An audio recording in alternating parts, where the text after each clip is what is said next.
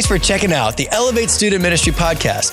To find out more about us, visit our website at iloveelevate.com. You can also stay up to date with what's going on by finding us on social media platforms like Instagram, Facebook, and Snapchat. Please consider subscribing to the podcast and sharing it with your friends. We hope you enjoy this message and it brings you closer to Jesus. You shall not use the Lord's name in vain. Hallowed be thy name. At the name of Jesus, every knee shall bow and every tongue confess. There's power in the name of Jesus. Take the third commandment, for example. You shall not use the Lord's name in vain. For years, I simply thought that meant not swearing or cursing using the Lord's name, but I stumbled across a simple but incredible realization. Because a more literal translation of that commandment actually reads, you shall not use the name of Yahweh for worthlessness. You shall not use the name of Yahweh casually, complacently, without respect, without value. It's the moment in time I realised that I actually break this commandment all the time. And more often than not, I break it at church.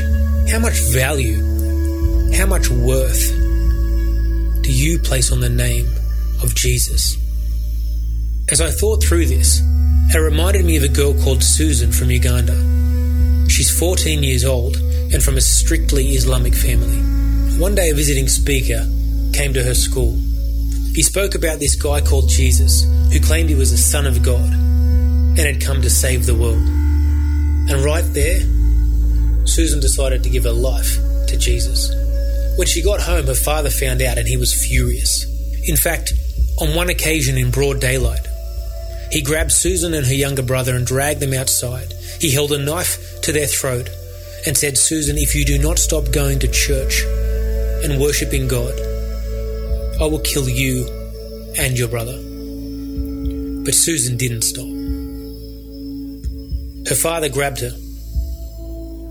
He took her to a room in their house and placed a mat on the floor. He told Susan to sit on that mat and do not move until you are willing to deny Jesus Christ as your Lord and Saviour. Her father turned around, walked out of the room and locked the door. Susan's father didn't return to that room for 3 months. The only way Susan survived was that while her father was out, her brother would dig a hole under the door. He would pour water into it for Susan to lap up. On occasion, he would fry up some banana and slide that under the door to his sister. After about 3 months, the neighbours began to wonder where Susan was and they asked her brother. He told them and they immediately called the police. When they came, they opened the door and they found Susan. She was sitting on the mat. She was alive, but only just. You see, the bones in her legs had begun to grow and conform to the way she had been sitting, and she weighed 20 kilos. They grabbed her and rushed her to hospital, where they began to rehabilitate her. When Susan was asked why she hadn't tried to escape, why she hadn't even left the mat, without missing a beat, she replied, because my father said if I was to leave that mat, I would be denying Jesus, and I couldn't do that. Worthlessness. It never even seemed to cross her mind, did it? This is exactly what the third commandment is about. A faith driven by a passion for God that realizes not only to be in relationship with Him, but to be able to call on His name is among the most sacred privileges we have as Christians. A privilege the world can't conceive, and a privilege that we so often take for granted. You shall not use the name of Yahweh for worthlessness. Susan wouldn't. of you.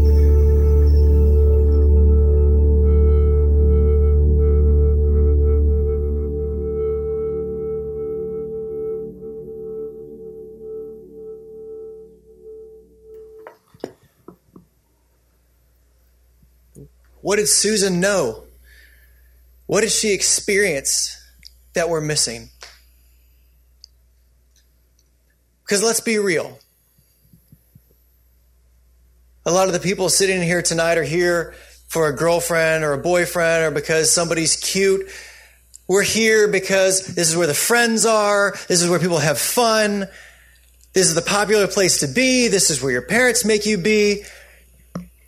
But what if this meeting was only full of people that risked their lives to be here? How would you worship differently? Let's be honest. Many of us walked in here tonight not living for the name of God in a way that shows the value that Susan understood. That she would not leave a mat.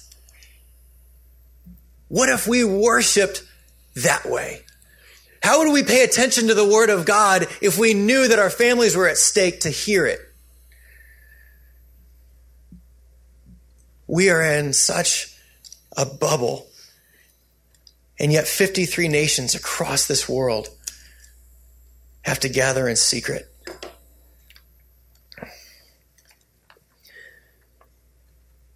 Luke 9:23, Jesus makes it black and white. He says, if anyone desires to come after me, let him deny himself, take up his cross, and follow me. For whoever desires to save his life will lose it, but whoever loses his life for my sake will save it. What profit is it to a man if he gains the whole world and he himself is destroyed or lost? If you want to come after me, you have to deny what you want in yourself. You have to take up your cross, as in emulate the suffering that I'm about to go through, is what Jesus is saying, and follow in my footsteps. Jesus in John chapter 15, Jesus is talking to his disciples, and he does not have something fluffy to say. He says, you didn't choose me, but I chose you. That's good news. And appointed you that you should go and bear fruit, that your fruit should remain, that whatever you ask my Father in my name, he may give you. These things I command you, that you love one another. And here's where it gets challenging. If the world hates you, you know that it hated me before it hated you. If you are of the world would love its own. Yet because you are not of the world, but I chose you out of the world, therefore the world hates you. Remember the word that I said to you, a servant is not greater than his master, for if they persecuted me, they will also persecute you. If they kept my word, they will keep yours also. But all these things they will do to you for my name's sake, because they do not know him who sent me. If Jesus, if our leader, our Lord, our Savior was persecuted, how much more will his followers also be persecuted? I kind of jumped you in at the second half of a thought with that first one. Whenever I told you about Jesus saying, if anyone desires to follow me, deny yourself and take up your cross. I want to read the verses just before that, because this is what he's saying. You're going to follow me like this. And it happened as he went alone praying that his disciples joined him, and he asked them saying, who do the crowd say that I am? So they answered and said, John the Baptist. Some say Elijah. Others say that it's one of the old prophets has risen again. He said to them, but who do you say that I am? And Peter answered and said, the Christ of God. And Jesus strictly warned and commanded them to tell this to no one, saying, the Son of Man must suffer many things and be rejected by the elders, the chief priests, and the scribes, and be killed and raised on the day. Did y'all catch that? Rejected, suffer, and killed.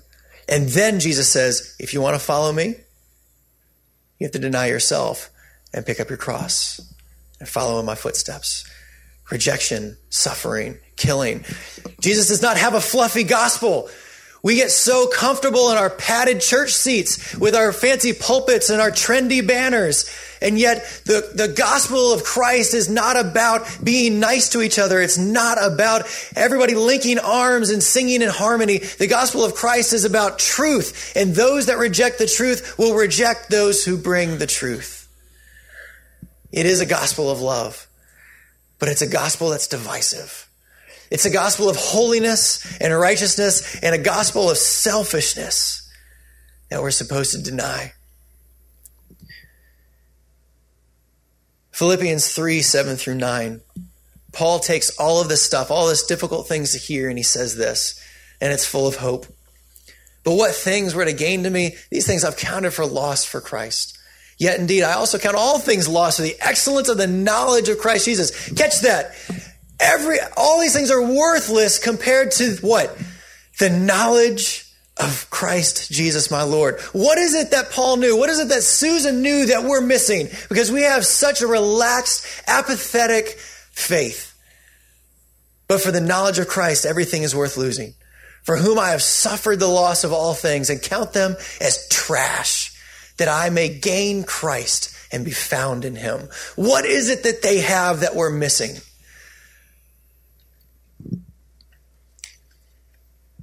This series will introduce a few of those people that are willing to suffer.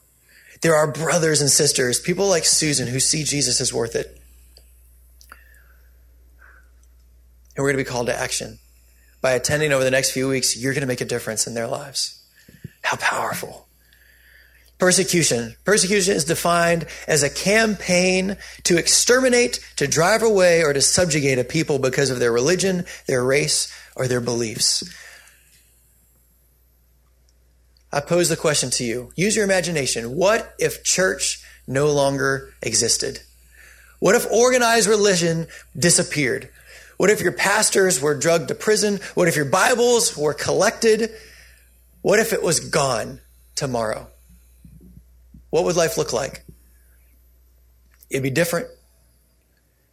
It might be a little strange. But what would it look like to no longer have church in your life? Access to the Bible that we so take for granted. 2015, 7,100 Christians, and that's a conservative estimate, were killed for their faith. And that's twice as many as who died in 2014, and it's 3 times as many as who died in 2013. In 2016, 1,329 churches were attacked. As of 2017, 215 million Christians across 53 countries are living under severe persecution. And that scenario of not having a church or a Bible or a minister is their reality. What you can only begin to imagine.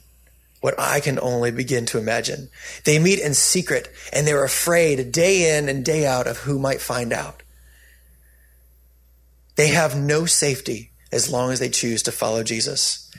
Those are the underground church that we're studying, that we're praying for, that we're looking to learn something from. Tell me something. Would you drift away from your faith in that kind of atmosphere with no church, no leaders, no Bibles? Would you drift away?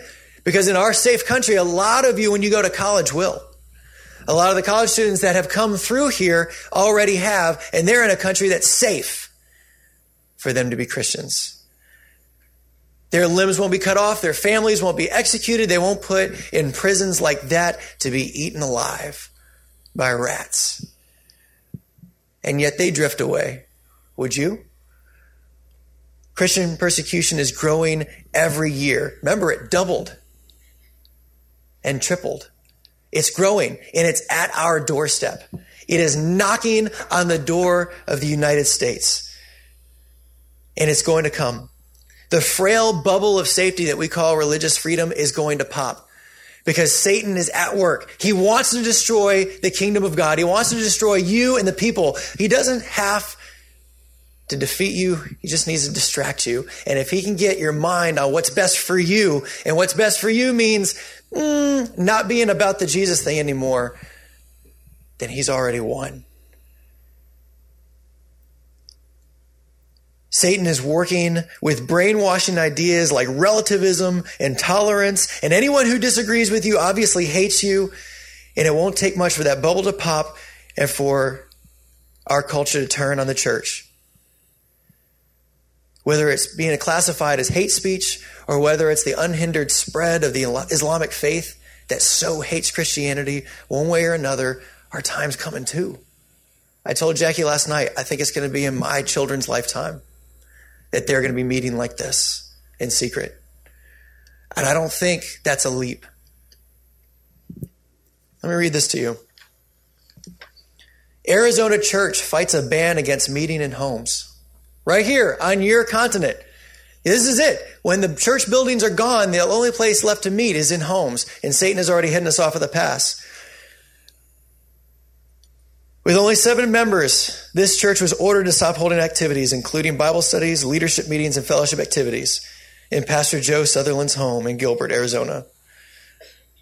Alliance Defense Fund attorneys contend the appeal that was filed on Wednesday that banned religious meetings of any size or frequency in a home as being unprecedented and unconstitutional. Christian church groups shouldn't be singled out for discrimination. Oh, that's not an isolated event. Here's another one. House church shut down. No, in the headline, this is not happening in China. Chicago suburb is fighting to remove a church from meeting in a house. The house has been meeting in the house since 1998 with no complaints.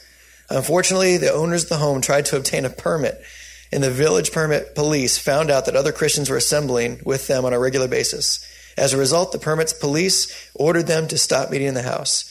Neighbors began complaining after the case went to the zoning board, and what had been going on for years all of a sudden became an unbearable burden for the neighborhood to bear. It's at our doorstep.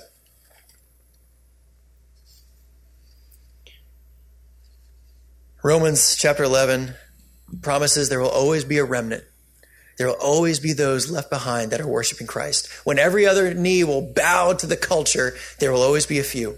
Remember Elijah? He's going before God going, God, I'm it. I'm the only one left. And God goes, no, I've actually set apart for myself 7,000 who have never bowed their knee to Baal. Will you be a part of the remnant? Will I? Because when the routine of glamour, of lights and stages and pulpits and events and decorations and big buildings and attractive graphics and trendy personalities, when they're all gone, what's left? God's people. The very place that God said is his temple, the dwelling of the Holy Spirit, the church in his people will not die. It can be persecuted, it can be pressed and crushed, it can be perplexed, but it will never be abandoned. Girls like Susan will be left. Those who are carrying the cross and choosing to follow Jesus. What is different about their faith? What do they see in Jesus that's worth the loss and the pain and the death? There's 3 kinds of people. There are those who are swept, those who will stand, and those who root. Those who are swept, they go with the flow of the culture. They're moving in a river. Imagine somebody carried with the river, just floating along, right? Ephesians 4 calls them those who are carried away with every wind and doctrine. They look and talk like everyone else. James 4:4 says, and this is not comfortable, a friend of the world is an enemy of God. If you're busy trying hard to look like the world, talk like the world, sound like them, blend in with them, be careful. You're setting yourself against quite a powerful force. There are those who stand, those who say, you know what? I'm going to try this thing out. I don't want to make too many waves. So I'm going to, maybe I can have a frictionless Christianity, and they stand upright in a river. These are like the second 2 soils that Jesus talks about. Those that they have no roots and they fall over, or those that are choked out. Because what happens when you stand in a river with current? It knocks you over. Oof, and you get taken away with those who are swept. Try standing flat-footed in a river. You'll be swept away every time. And there are those who root. Psalms 1 talks about this, that those who anchor themselves in the word of God are like a tree planted by the river, who bear good fruit. Those who anchor themselves in Jesus, who turn into the current and press against the sweeping water and then begin to step, one step after another. And with every step, they're creating more waves and more current. And you know what? When you make waves, people don't like it and they get frustrated, and persecution will come. Because society is pro everything. They're pro gay. They're pro this. They're pro that. It doesn't matter. They're pro everything. But God calls his people to stand against what is evil, to stand against what is unrighteous. While society is rushing one direction, God is calling his people to turn their nose into the current, begin to plant our feet in who Jesus is and into his word, and begin to take one step after another. And while our society is pro-sex and pro-everything else, we stand out. 2 Timothy 3:12 promises that if we choose Christ, we will suffer persecution. And in the face of that kind of promise, if we're not dealing with some measure of persecution, maybe we need to reevaluate our faith and how much Jesus means to us. In many other places, making waves is very different. What's so different about their faith? What do they see in Jesus as worth it? Elevate, their faith is not based on emotion. Their faith is not based on some sort of good principles. Their faith is not based on picking a religion that seems to make sense.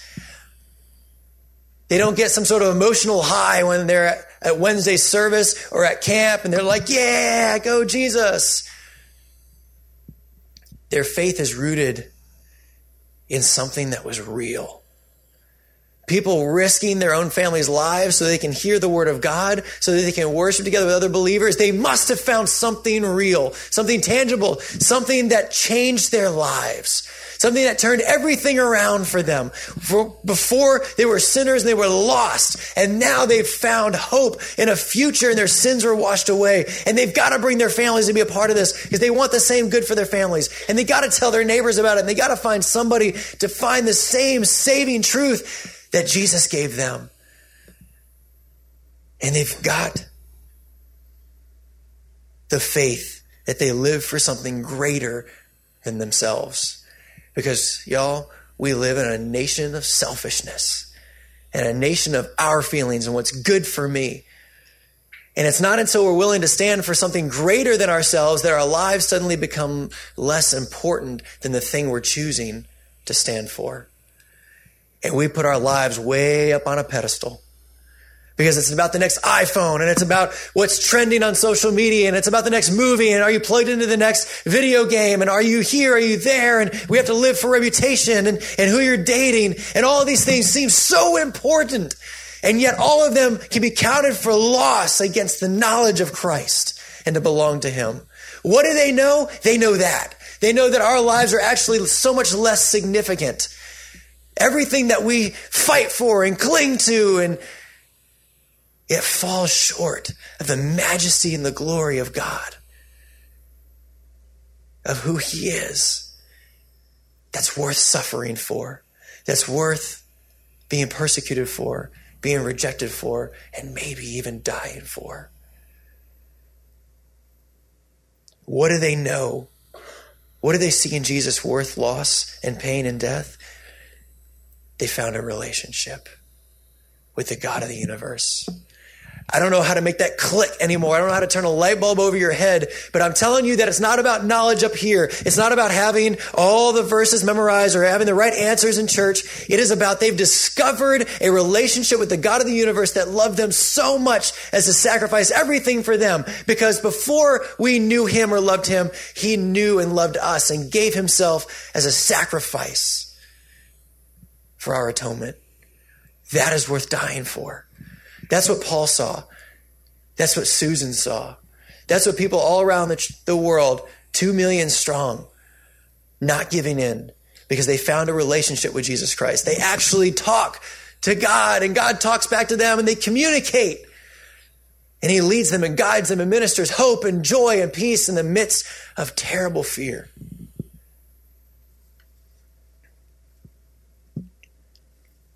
The first supreme ruler of North Korea, his name was Kim Il-sung.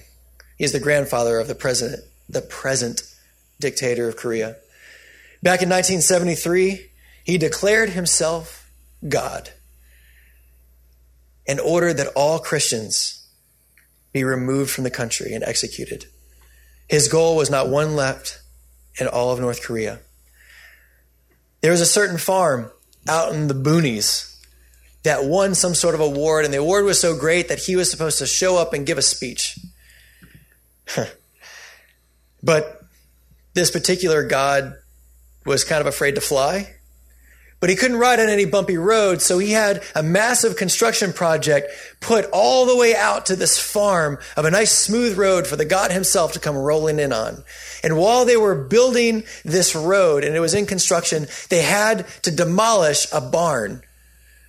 And whenever they pulled the barn down, they found living in the basement of the barn 27 people. And they were pale from the lack of sunlight.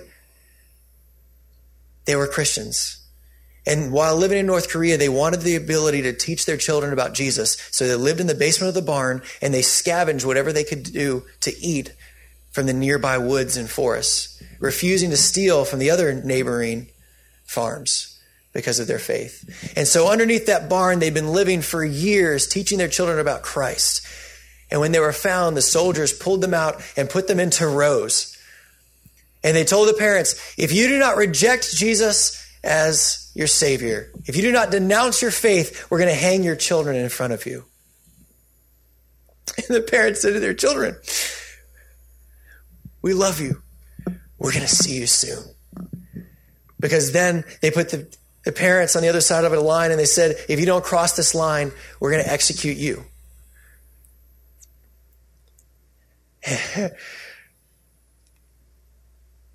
Not one would give in.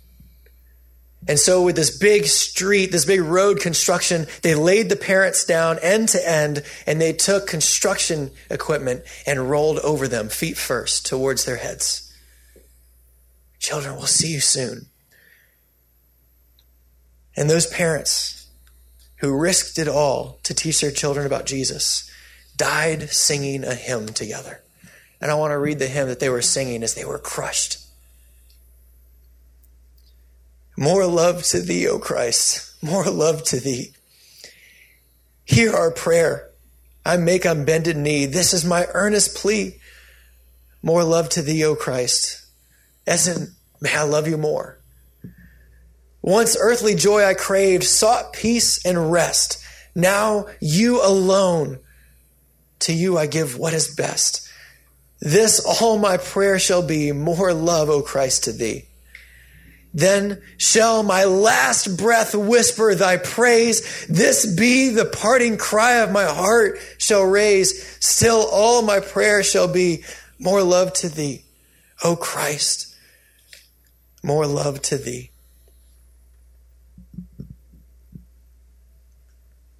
What do they know? What do they have that we're missing? The answer is they have a genuine, real relationship with Jesus Christ that is so much more important to them than even their lives. They found something real. In the persecuted church around the world, they need our help. But you know what? We need theirs too. Because they inspire us to a deeper place in our commitment to Jesus. Their testimonies call us to take our own faith so much more seriously. And they lead us to discover the true power of Jesus. For the next several weeks, and hopefully from now on, we're going to stand with our persecuted brothers and sisters. We're going to identify with them just a little bit, and we're going to support them. This week, we're going to begin with the discipline of prayer that Pat talked about, these bracelets that you can come and get after service.